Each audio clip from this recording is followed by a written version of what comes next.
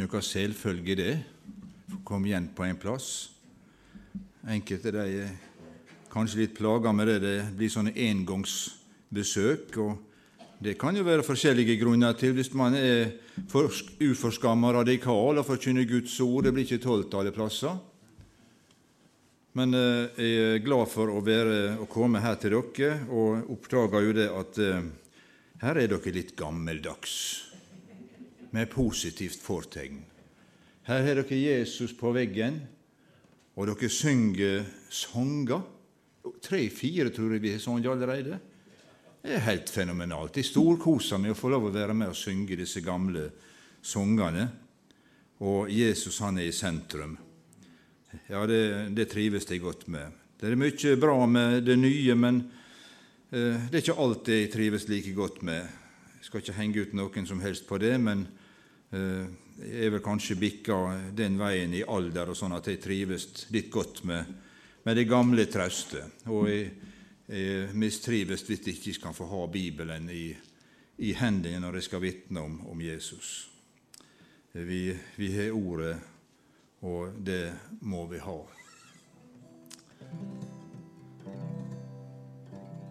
Han som kalte oss fra mørket til det underfulle lyset som vi hører om. Det er ting å takke for. Ja, vi er hørt allerede, vi er inne i advent, jul, og jeg er så enig med det. Jeg har ikke bare i navnet vårt som er veldig bra da, men det er vi nå enige om. Men dette her med omvendt, alt dette som, det hører sammen. Og jeg har sagt det nå så mange ganger at det barnet i krybba kan ikke frelse noen. Men det var mannen på korset som betalte. Det var han som skulle komme til korset, ja. Men barnet i krybba hadde ikke kommet så langt at han hadde litt korsdøden som var helt nødvendig for at det skulle være en frelse. Men det var hans på korset som sa det er fullbrakt. Men alt for mange stoppet opp i stallen med det vakre bildet av julekortet som vi har sett i alle de år om barnet i krybba, og det som slett ikke var noen idyll. Det var jo tungt og vanskelig. Men vi har glorifisert det, og mange stopper der og synes det er nok. Men det er ikke nok for oss, det vet vi. Vi må ha med han som døde på korset. De lånte en krybbe og legge ham i, og dertil et halm og strå. De lånte et esel fra fremmed li til kongen å ride på. Men korset han bar, og den blodige krans var hans. Han lånte 5 byggbrød da sulten var stor, på fjellets grønnkledde skrent. Og fisken var lånt av en liten bror, disiplene hadde sendt. Men korset han bar, og den blodige krans, den var hans. Han lånte en båt i en fiskerlandsby, og lærte alt folket fra den. En vindfallen hytte til nattely for seg og 12 hjemløse menn. Men korset han bar, og den blodige krans var hans. Han lånte en sal da hans dag var forbi, for å dekke sitt nadværsbord. Ja, også den grav som de la ham i, var lånt fra en fremmed manns jord. Men korset han bar, og den blodige krans var hans. Å nei, når jeg ser hans tornekrans, og ser på det kors som det var, da kjenner jeg dypt, det var ikke hans, nei, min var den bør han bar. Det kors som min frelser har båret som sitt, det var mitt.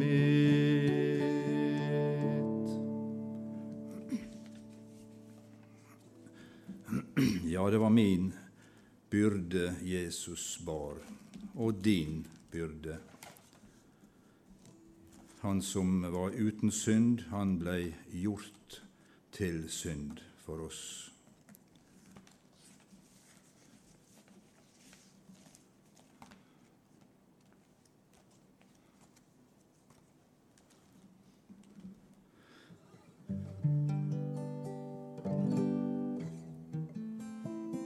Kjem vel til å fare litt imellom påske og jul, men det henger sammen. Det finns en plass hvor kilden strømmer fram, og på et kors fra blødende Guds lam, der taler Gud, der himmelen åpen er, og store nåde hans syndere har kjær. Det dyre blod Jesus gav på Golgata utsletter skylden og syndens flekk borttar.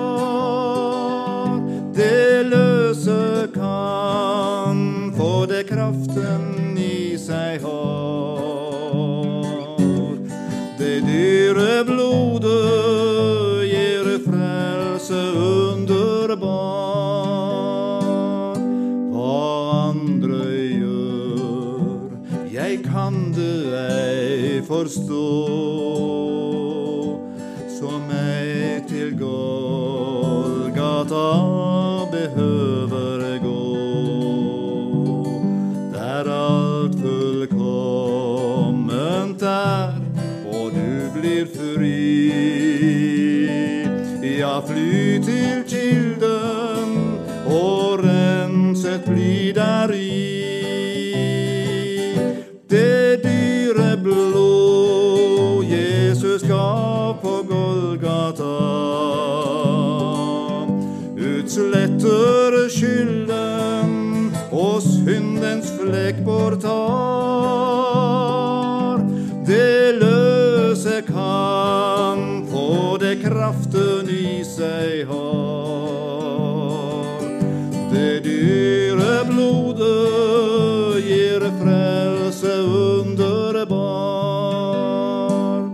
Og snart en dag skal bruden hentes hjem til bryllupsfesten der i himmelen. Da er vi hjemme renset i hans blod. Og halleluja, Guds nåde den er stor. Det dyre blod Jesus gav på Golgata sletter skylden og syndens flekk bortar. Det løser kamp og det kraften i seg har. Det dyre blodet gir frelse underbar.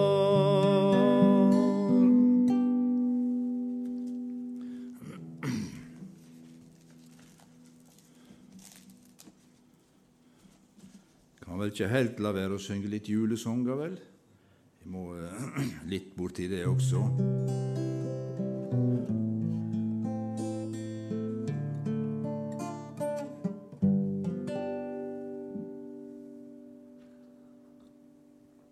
Ei omtenksom sjel som har gitt meg vatten her. Takk, broder.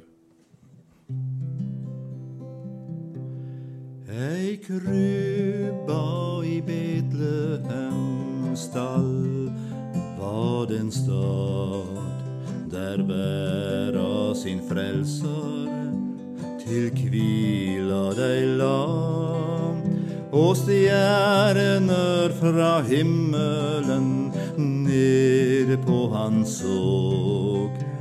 På høy og på halm han i krybba seg låg. Sjå barnet det vaknar, og om det er kveld, og skumring i stallen, så smiler det lell. Jeg elskar deg, Jesus, til meg også sjå. Og våk ved mi vågga, så trygt søv ei då. Vær hos meg, o Jesus, vær alltid meg nær, meg værena på vegen, og elsk meg, jeg ber. Velsigne du borna, du har oss så kjær, og før oss til himmelen, vi møter deg der.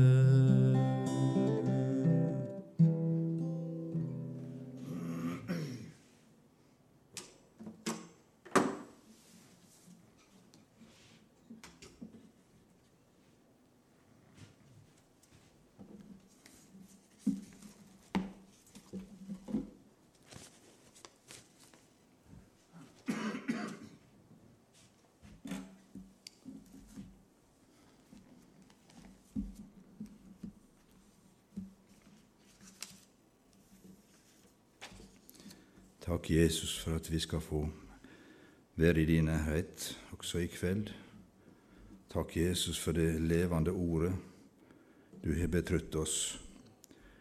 Herre Jesus, takk for at du er ordet. Du er det levende ordet. Herre, må du finne åpne hjerte i våre liv her i kveld. At vi er mottagelige for ditt levende ord. At ikke det bare er trykksverte og spennende lesning, men at det blir åpenbaring for oss, åndelig åpenbaring, så vi kan få mat for vår sjel. Velsigne vennene, Herre Jesus.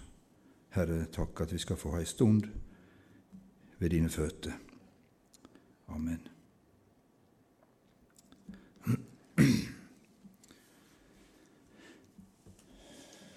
Ja, i disse tider så er det jo kanskje en del tekster man skulle teke fordi det er advent, og da er det ting som er litt naturlig å kanskje snakke om.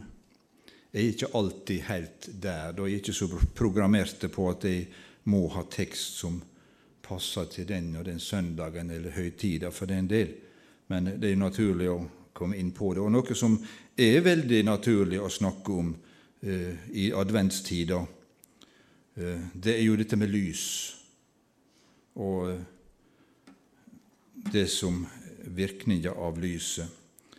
Men vi skal se litt etter hvert. Advent, venting. Vi venter vel alltid på noe, alle sammen. Noe er det i livet hele tiden vi venter på. Enten venter vi for at vi skal ta en tur, eller vi venter folk. Vi venter på en beskjed. Vi venter på en prøve fra sykehuset. Vi venter på gode gaver. Ikke alt laddet med forventning, med pluss til fortegn. Vi går kanskje rundt og frykter fordi vi venter på noe som ikke er godt.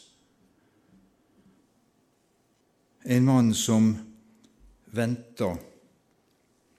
hadde ventet på Guds frelse, det var Simeon, som vi i 2. kapittel i Lukas finner i tempelet.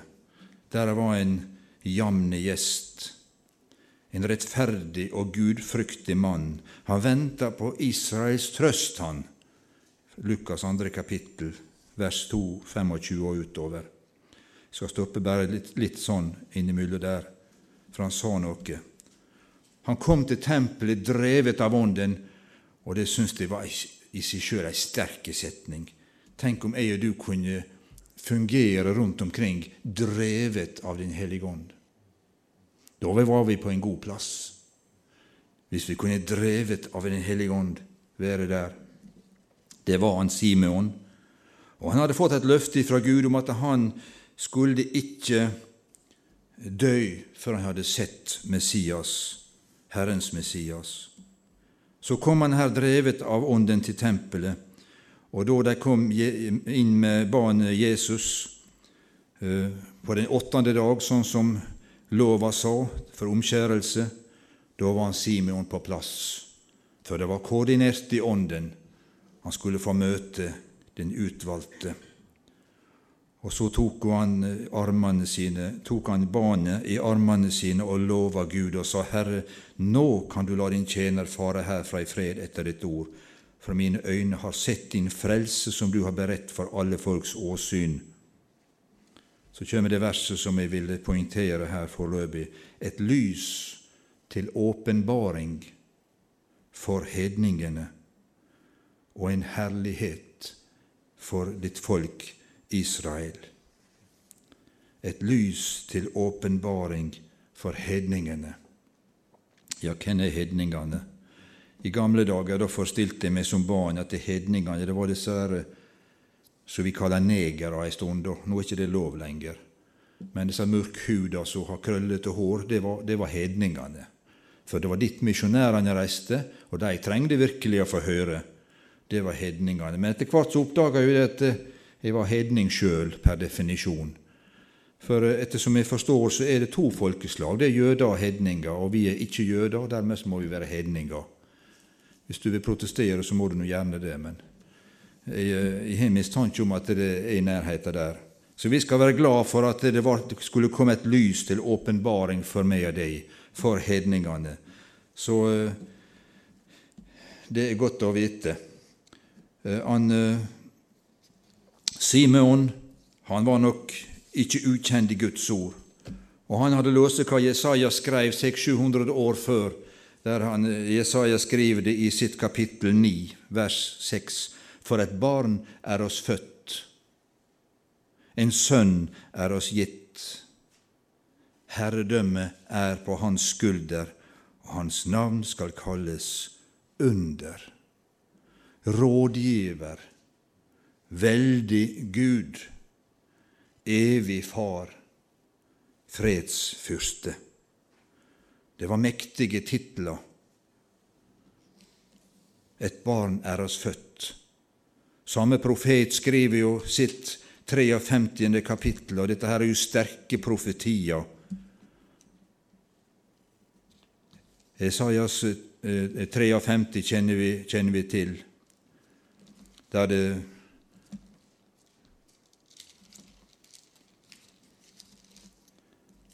det står om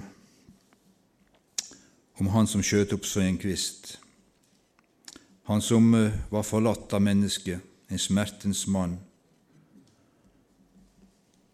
Han det står om som tok våre sykdommer på seg. Våre piner har han båret. Han ble knust for våre misgjerninger, straffa lå på han for at vi skulle ha fred. Dette ble profetert mange år i forveien. Blir litt springende med meg fram og tilbake kanskje, men dette med hedningene vi finner om Peter ble kalt til Kornelius' hus. Vi vet at det Kornelius som var hedning, han fikk da beskjed fra Gud at han skulle hente til seg Peter, og han skulle forkynne ord som de skulle bli frelst ved. Peter skulle forkynne ord som Kornelius' hus, og de som bodde der, de som var omkring, skulle bli frelst ved.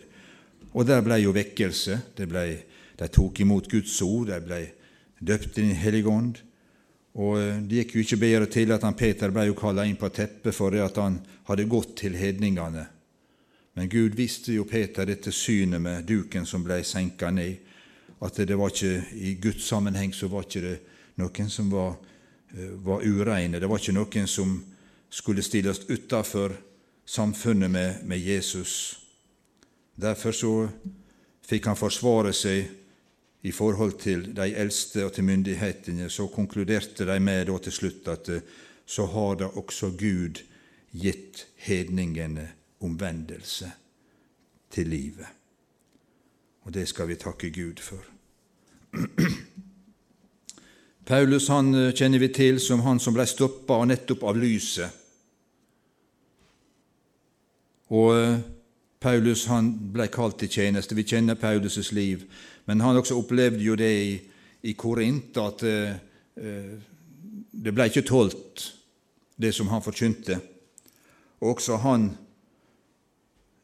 sier jo da at til de i Antiokia først, da vender vi oss til hedningene. Da reiser vi dit. Senere så kom han også til Korint og opplevde det samme der, og bare gir beskjed om at vi børster av oss støv, og så vender vi oss til hedningene. Så det var nok der det begynte, budskapet som gikk ut. Budskapet begynte ikke der, men det var begynnelsen til at vi skulle få del i evangeliet om Jesus. Ja, adventstid. Lys. Vi tenner lys, 1, 2, 3 og 4 lys, men vi bruker veldig mye lys fordi det er mørkt.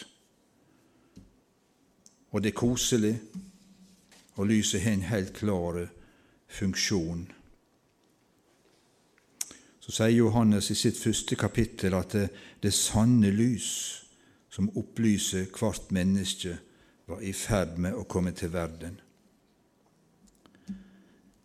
Ja, i han var liv, og livet var mennesker sitt lys. Men så står dette forunderlige at lyset skiner i mørket, og mørket tok ikke imot det.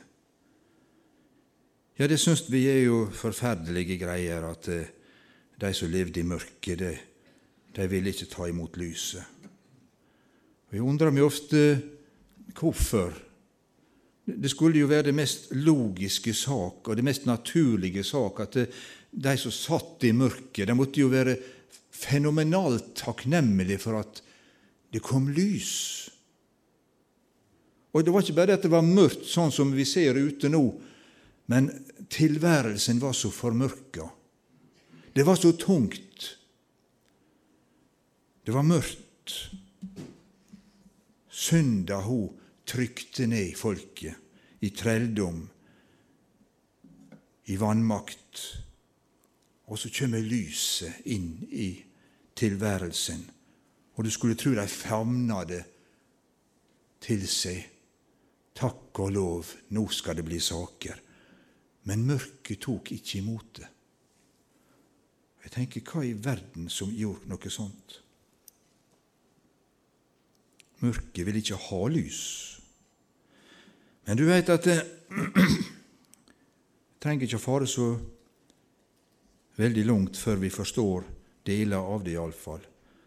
For når du kommer inn i et skymt rom, om det er helt mørkt eller skymt, lite lys, det er for dårlig lys til å lese, det er for dårlig lys til å se og gjøre noe arbeid. Det som også er tilfellet da, det er at du ser ikke om det er skite. Du ser ikke så godt om det er uryddigt eller rotete. Derfor er det litt behagelig å ha det mørkt. Og du vet, lyset, det avslører, det avdekker, det får fram mye av sannheten, at høy, her var ikke særlig rent. Her var i alle fall ikke ryddigt. Her ser det jo helt forferdelig ut, og det var lyset som gjorde at jeg så det. Og hvis det er slik i menneskelivet at det er mest behagelig at ikke det er for mye lys på meg. Hvis de holder meg vekk ifra Guds ord og Guds forsamling, får være i fred med mine ting og tang, da er det liksom ikke så plagsomt, for lyset det avslører. Lyset det blottlegger, stiller til skue. I lyset kommer sannheten fram. Og det var faktisk mye av Jesu mening, at sannheten må komme fram. Ikke god å høre alltid at sannheten kommer fram. Den kan være ubehagelig. Men sannheten frigjør. Sannheten frigjør.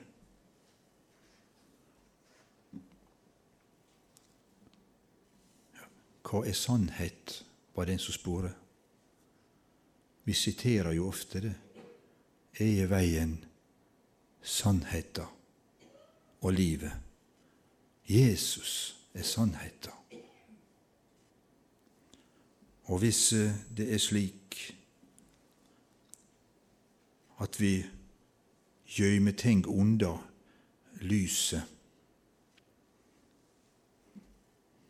da er ikke vi i sannheten. Hvis vi prøver å skjule, hvilket ikke er noe hjelp i, for Jesus han ser alt. Men hvis vi med oss sjøle prøver å skjule ting for andre mennesker, og tror vi skal lykkes med det, for de vet jo ikke om hva vi steller med. De vet jo ikke om hva jeg tenker, så jeg kan jo lure unna en masse ting. Så vil det være ubehagelig hvis at det ble kjent. Ubehagelig hvis lyset falt på meg. I eventyret da leser vi om at når sola stod opp, da sprakk trollet. Når lyset kom, så var det ende på vondskapen. Det er vel en slags sannhet som ligger under. For lyset og mørket kan ikke forenes. I 2. Korinterbrev 6 der står det noe om at det er ikke noe samfunn mellom lys og mørke. Det er ikke noe samklang mellom Kristus og Belial, mellom truende og vantru. For å si det klar tekst, det er intet samarbeid mellom Gud og Satan.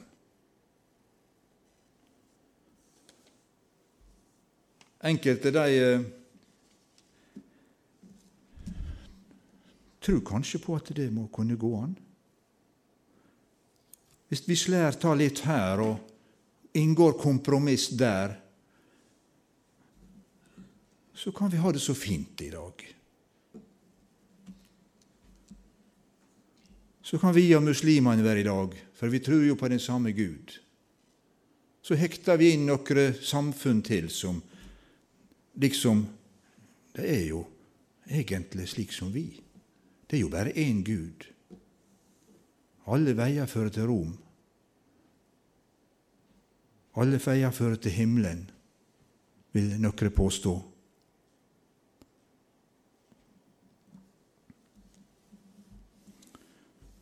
Da er jeg borti litt av det som jeg ser her inn med dere. At dere har Jesus tegnet klart, ikke bare på veggen, men jeg opplever at dere har det her.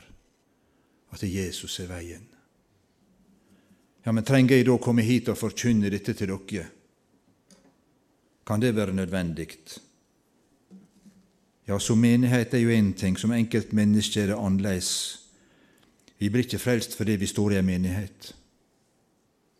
Du blir ikke frelst fordi du hører til en gruppe, eller fordi navnet ditt står i en eller annen protokoll.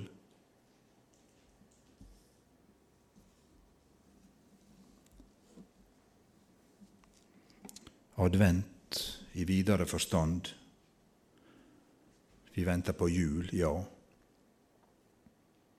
Men du, i lys av korset, i lys av Jesus gjorde der, han døde, ble begravd, stod opp igjen, stod en dag ut på berget og skulle ta farvel.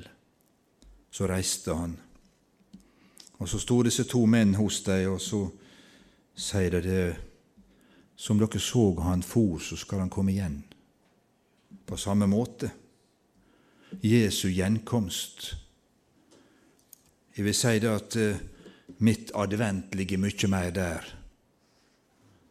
Jeg venter på Jesu gjenkomst.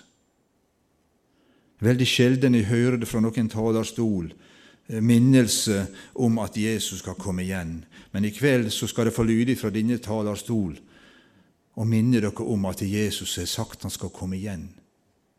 Og det løftet er ikke tilintetgjort. Det står faktisk at det alene vår Far i himmelen vet tidspunktet. Det er topp sekret. Det er topp hemmelig. Ikke englene, ikke Jesus vet om tidspunktet. Men når tidens fylde er der, når målet er nådd, da kan si, min sønn, nå er tida der. Og det er ingen av oss gitt å si når tid. Vi kan ha meninger om at det skjer sikkert på ei påske, det skjer sikkert på ei jul, sikkert på løvhyttefesthøytid. Ja, kanskje. Men det blir synsing, og det blir skremsler i visse sammenhenger, at nå tror det kommer til å skje. Dere husker når vi skiftet tusenåret. Folk gikk jo i frykt og beven for at når vi gikk fra 1900 til år 2000, da kommer det til å skje noe. Ja da, det skjedde. Vi fikk ny kalender. Og vi gikk over til et nytt årtusen. Men det skjedde ikke noe sånn veldig mye mer enn det, bortsett fra en masse ståk. Og det er klart vi kan jo ha meninger om dette der, men jeg tror jeg holder meg til det som står her, at ingen kjenner dagen eller timen. Men jeg og du som er frelst, vi blir omtalt som bruden, og Jesus er brudgommen. Og da skal det nødvendigvis stå et bryllup i himmelen. Og brud og brudgom, det er noe som vi i våre tanker har som et vakkert bilde, ikke sant? Vi har vel alle sett et brudepar som er kledt i sine fineste klær. Og som regel så har jo bruda da en hvit kjole. Hvorfor mannen er svart, det vet jeg ikke. Om det er en sørgedag eller hva det er, men det er vel ikke det. Men jeg og du er bruda i denne sammenheng. Og hvis jeg får lov å trekke den linja at vi har en vakker brudekjole på. Hva slags brud som syns at det er ikke så nøye med om det er en flekk eller to? Hun vil gjerne at det skal være flekkfritt. Det skal være det beste. Det skal være det fineste. Det skal være ingenting å si på brudekjolen.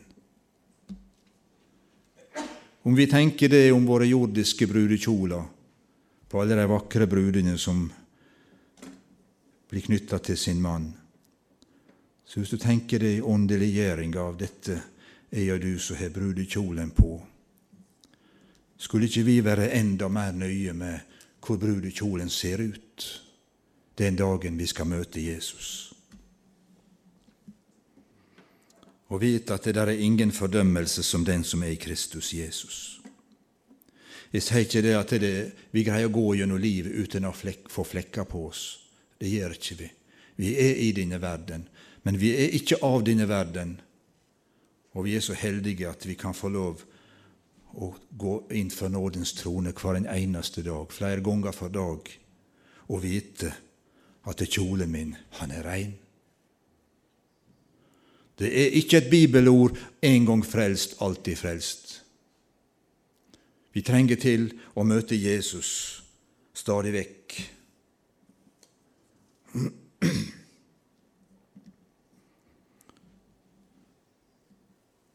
Det er blitt det var et ord vi brukte i alle fall hjemme før, ei feme. Er det noe dere bruker her? Ei feme, en slags vane, eller ja. Men det har blitt noe, det er slett ikke nytt lenger, men dere har hørt ordet utdrikkingslag i forbindelse med folk som skal gifte seg.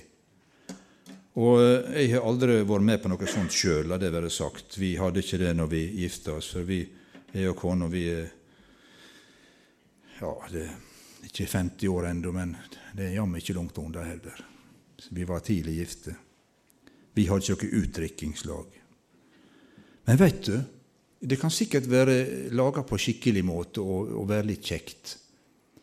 Men det er mange bryllup som har gått kollidert, kollapsa, fordi at brud eller brudgom spilte det slik ut at det ble direkte utruskap og elendighet. Man havna kanskje i senga med en fremmande, i fylla, i et utdrikkingslag, og det ble ikke noe bryllup. Må ikke det verte slik med oss at vi faller i fristelsen og skal få med oss mest mulig av denne verden før vi går inn til bryllupet? Det kan ende med forferdelse for min og din del. Men at vi som bruda er tro, at vi som Jesu brud må finnes til å være tro, og ikke la lefle med verden, og se hvor mye vi kan raske med oss derifra, før vi skal fare derifra. Det er mange ting som frister rundt oss, hver eneste dag.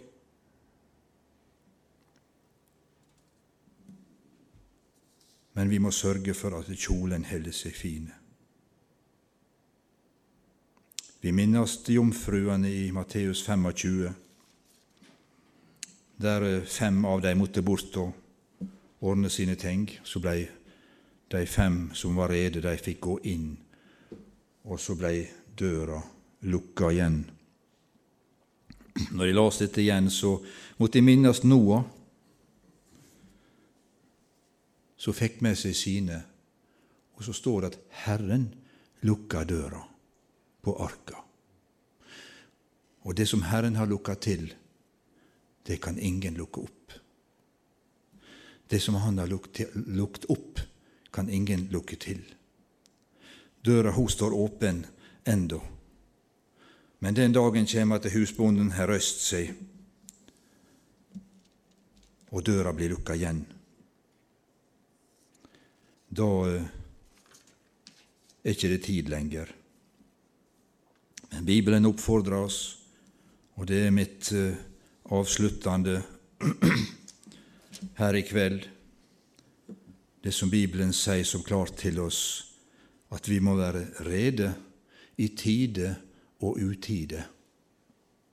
Ikke bare hver gang vi er på møte eller på stevne, og stemninga og ånda synes å være høye. Men når det trekker ut, husker disiplene i hagen, det ble jo så lenge å vente på Jesus. Så sovna de. Og du vet, når du ligger om kvelden, eller hva du måtte ligge, så kan ikke du si på klokka, der sovna jeg. Nei, det skjedde så umerkelig. Du kunne ikke ta det på tida, hva tid du sovna. Jeg tror jeg sovna sånn cirka mellom. Ja, du har peiling. Men søvnen, han kommer så stilt, så glidende. Og Vi har en motstander, Satan, som gjør sitt beste for at du ikke skal nå himmelen. Det er hans misjon å hindre mennesker i å nå fram. Og de falske profetene, de står ikke langt der ute. De kan dukke opp innenfra. Så sier han, har Gud virkelig sagt? Dette ekkoet som kommer fra hagen, Adam og Eva, har Gud virkelig sagt? Kan han mene det så konkret? Er det så alvorlig? Er det så nøye med?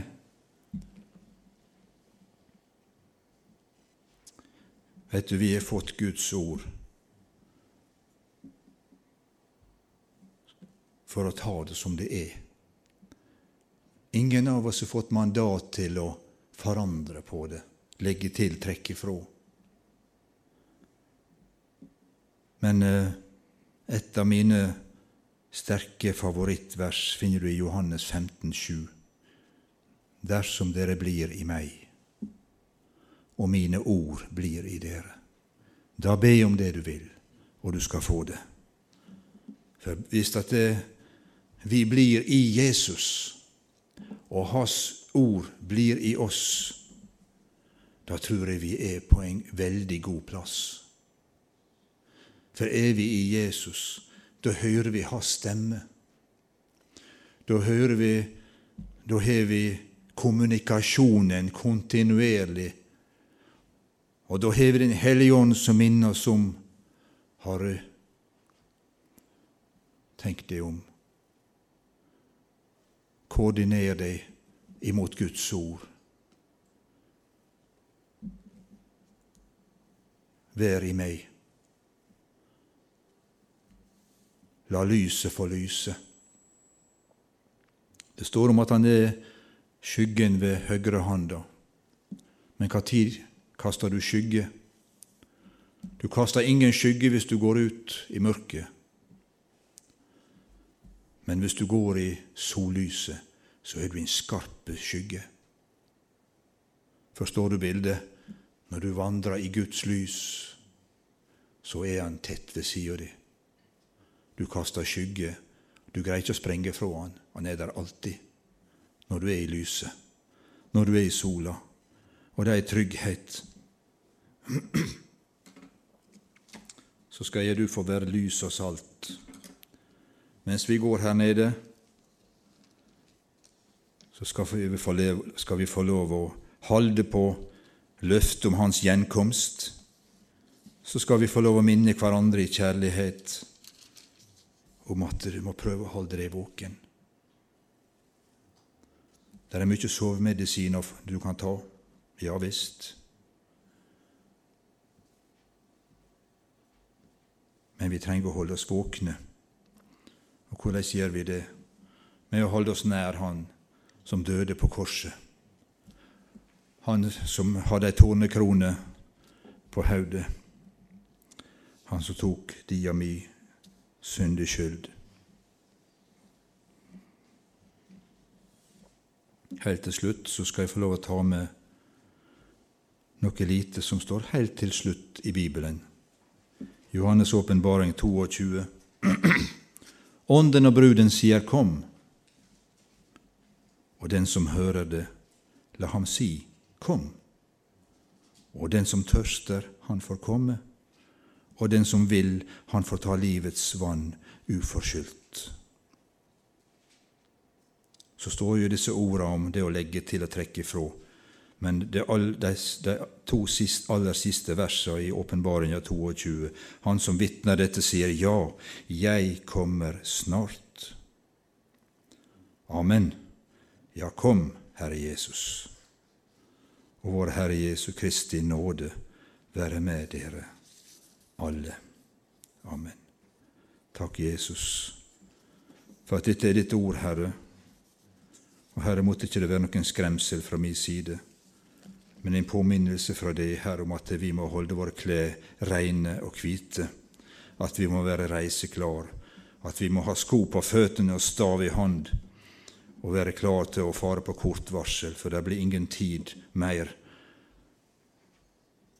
når brudgommen kommer. Herre Jesus, sjå i nåde til oss. Hjelp oss, Herre, å være vitne for våre egne. Du veit hvor vi bor, Herre, du veit hvem vi er, og du veit, Herre, vi vil gjerne nå fram. Og det gjør vi en og alene med å være i deg, Herre. Å ta vare på ordet som du har gitt oss. Herre, hjelp oss å være lys og salt i en verden som går i forråtnelse, en verden som går mot stupet, Herre. At ikke vi er fornøyde bare med vår egen frelse, Herre, men at vi må få med oss så mange som mulig. Jesus, hjelp oss. Velsign tida framover for oss, Herre, at vi kan på nytt få glede oss over at du kom til jord, Herre. Og være med å rette lyset fra den rette synsvinkelen inn mot både jul og påske, Herre. Takk, Jesus, for at du kom til oss. I Jesu navn.